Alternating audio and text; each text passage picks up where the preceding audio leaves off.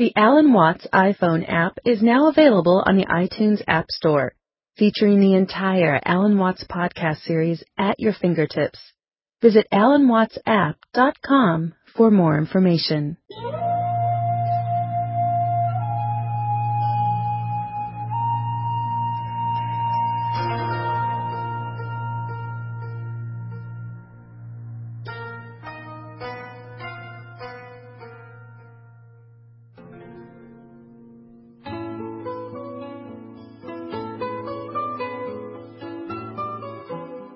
Now, maybe 2 million years ago, somebody came from another galaxy in a flying saucer and had a look at this solar system, and they looked it over and shrugged their shoulders and said, just a bunch of rocks.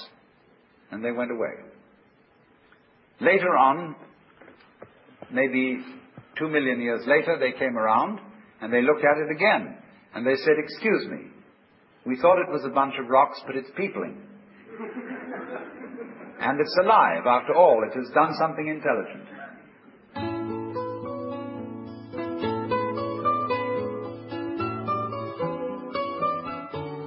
Welcome to The Love of Wisdom with Alan Watts. As one of the century's most eloquent philosophers, Alan Watts introduced a generation in the West to the fascinating ideas of the Far East, the wisdoms of the Orient. In the 1960s and early 70s, he lectured throughout the English-speaking world and was recorded in a variety of settings, from seminars aboard his ferry boat, the Vallejo, in Sausalito, California, to keynote addresses at major universities. The author of books on Christian theology, psychology, ecology, and Eastern religion, including his classic The Way of Zen, Watts' scholarship is deep and timeless. However, it is also his wit and playful approach to life that endears him to us today. This program was recorded in 1965 at Southern Methodist University in Dallas, Texas. In this talk, Alan Watts tackles the fundamental philosophical question, who am I? Is the human being an island of consciousness locked up in a bag of skin, isolated from an alien world? Are there really insides and outsides?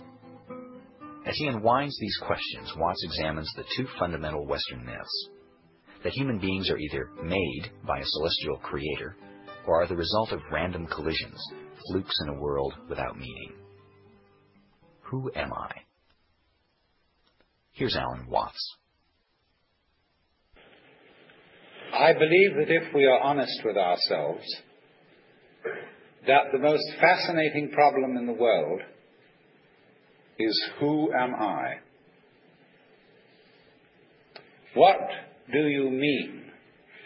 What do you feel when you say the word I myself? I don't think there can be any more fascinating preoccupation than that, because it's so mysterious, it's so elusive. Because what you are in your inmost being escapes your examination in rather the same way that you can't look directly into your own eyes without using a mirror. You can't bite your own teeth. You can't taste your own tongue. And you can't touch the tip of this finger with the tip of this finger. And that's why there's always an element of profound mystery in the problem of who we are. This problem has fascinated me for many years, and I've made many inquiries. What do you mean by the word I? And there is a certain consensus about this, a certain agreement, especially among people who live in Western civilization. Most of us feel I, ego, myself, my source of consciousness, to be a center of awareness and of a source of action that resides in the middle of a bag of skin. And so we have what I have called the conception of ourselves as a skin-encapsulated ego. Now, it's very funny how we use the word I. If we just refer to common speech, we are not accustomed to say, I am a body. We rather say, I have a body. We don't say, I beat my heart, in the same way as we say, I walk, I think, I talk. We feel that our heart beats itself, and that has nothing very much to do with I. In other words, we don't regard I myself as identical with our whole physical organism. We regard it as something inside it. And most Western people locate their ego inside their heads. You are somewhere between your eyes and between your ears, and the rest of you dangles from that point of reference. It is not so in other cultures. When a Chinese or Japanese person wants to locate the center of himself, he points here, not here. Here, to what Japanese call the kokoro, or the Chinese call shin, the heart, mind. Some people also locate themselves in the solar plexus. But by and large, we locate ourselves behind the eyes and somewhere between the ears, as if within the dome of the skull there were some sort of arrangement such as there is at the SAC headquarters in Denver, where there are men in great rooms surrounded with radar screens and all sorts of things, and earphones on, watching all the movements of planes all over the world. So in the same way, we have really the idea of ourselves as a little man inside our heads, who has earphones on, which bring messages from the ears, and who has a television set in front of him, which brings messages from the eyes, and all sorts of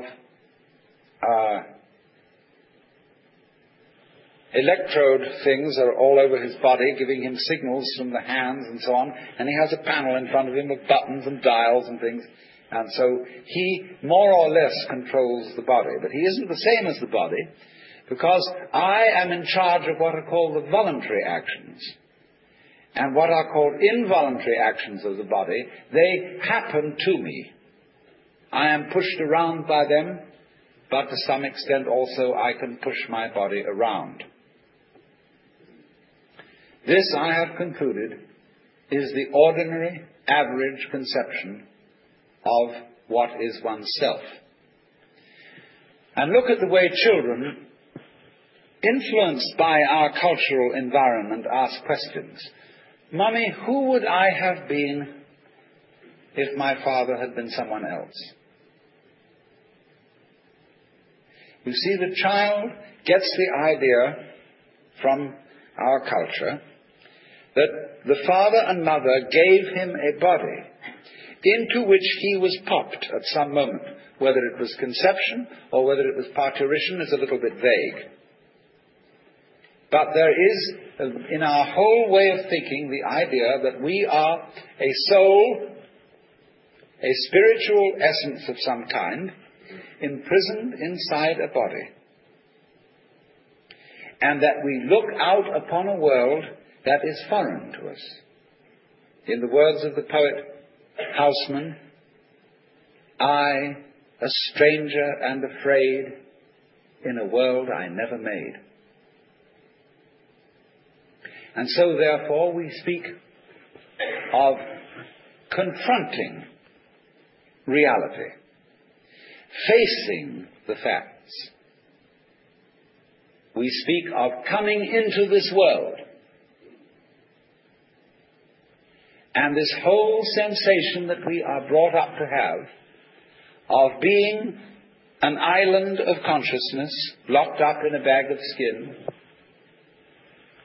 facing outside us a world that is profoundly alien to us in the sense that what is outside me is not me.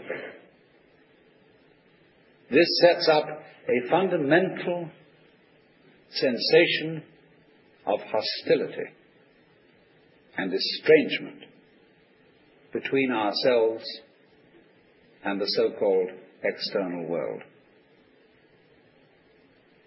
And therefore, we go on to talk about the conquest of nature, the conquest of space, and view ourselves in a kind of battle array towards the world outside us. I shall have much more to say about that in the second lecture. But in the first now, I want to examine the strange feeling of being an isolated self. Now, actually, it is absolutely absurd to say that we came into this world. We didn't. We came out of it. What do you think you are?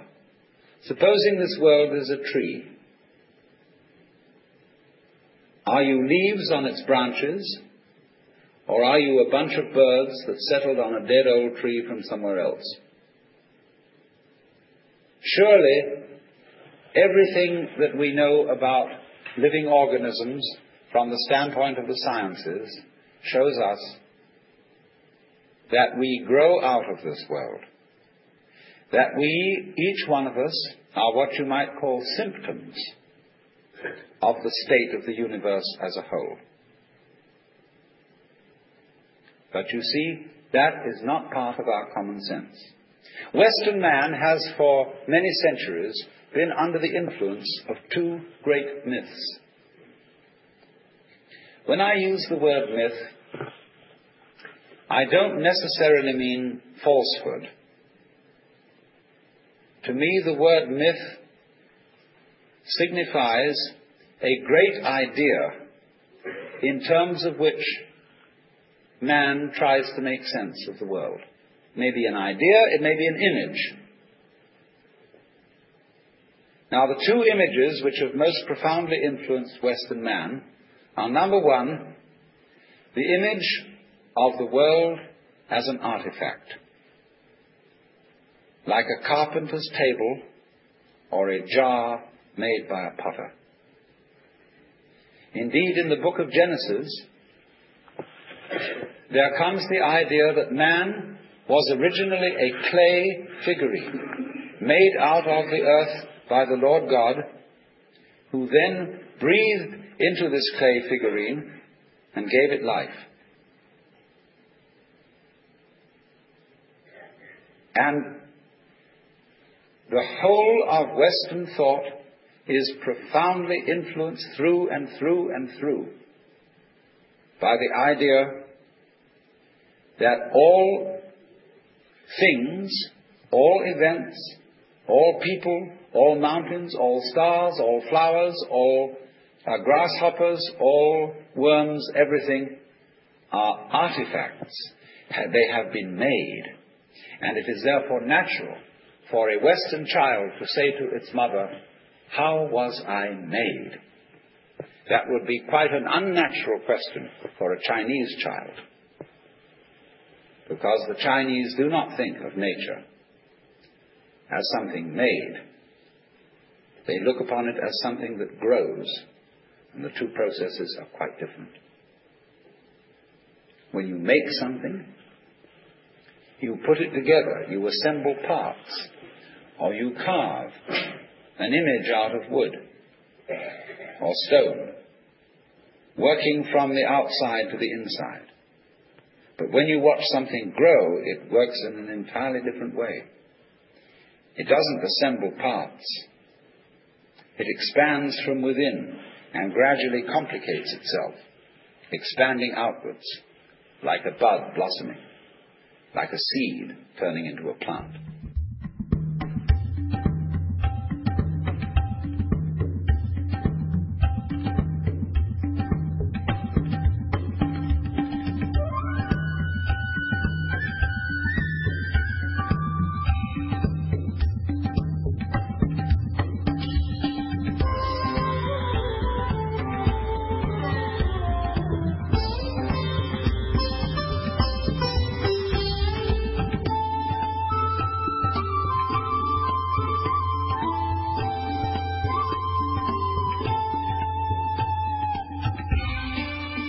You've been listening to Alan Watts from the Spoken Word Library of the Electronic University.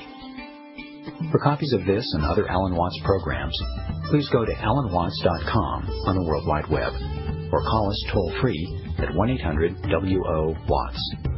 That's ALANWATTS.com or 1-800-WO-WATTS. The Watts website features free audio downloads, program lists, and information on Watts' life and works.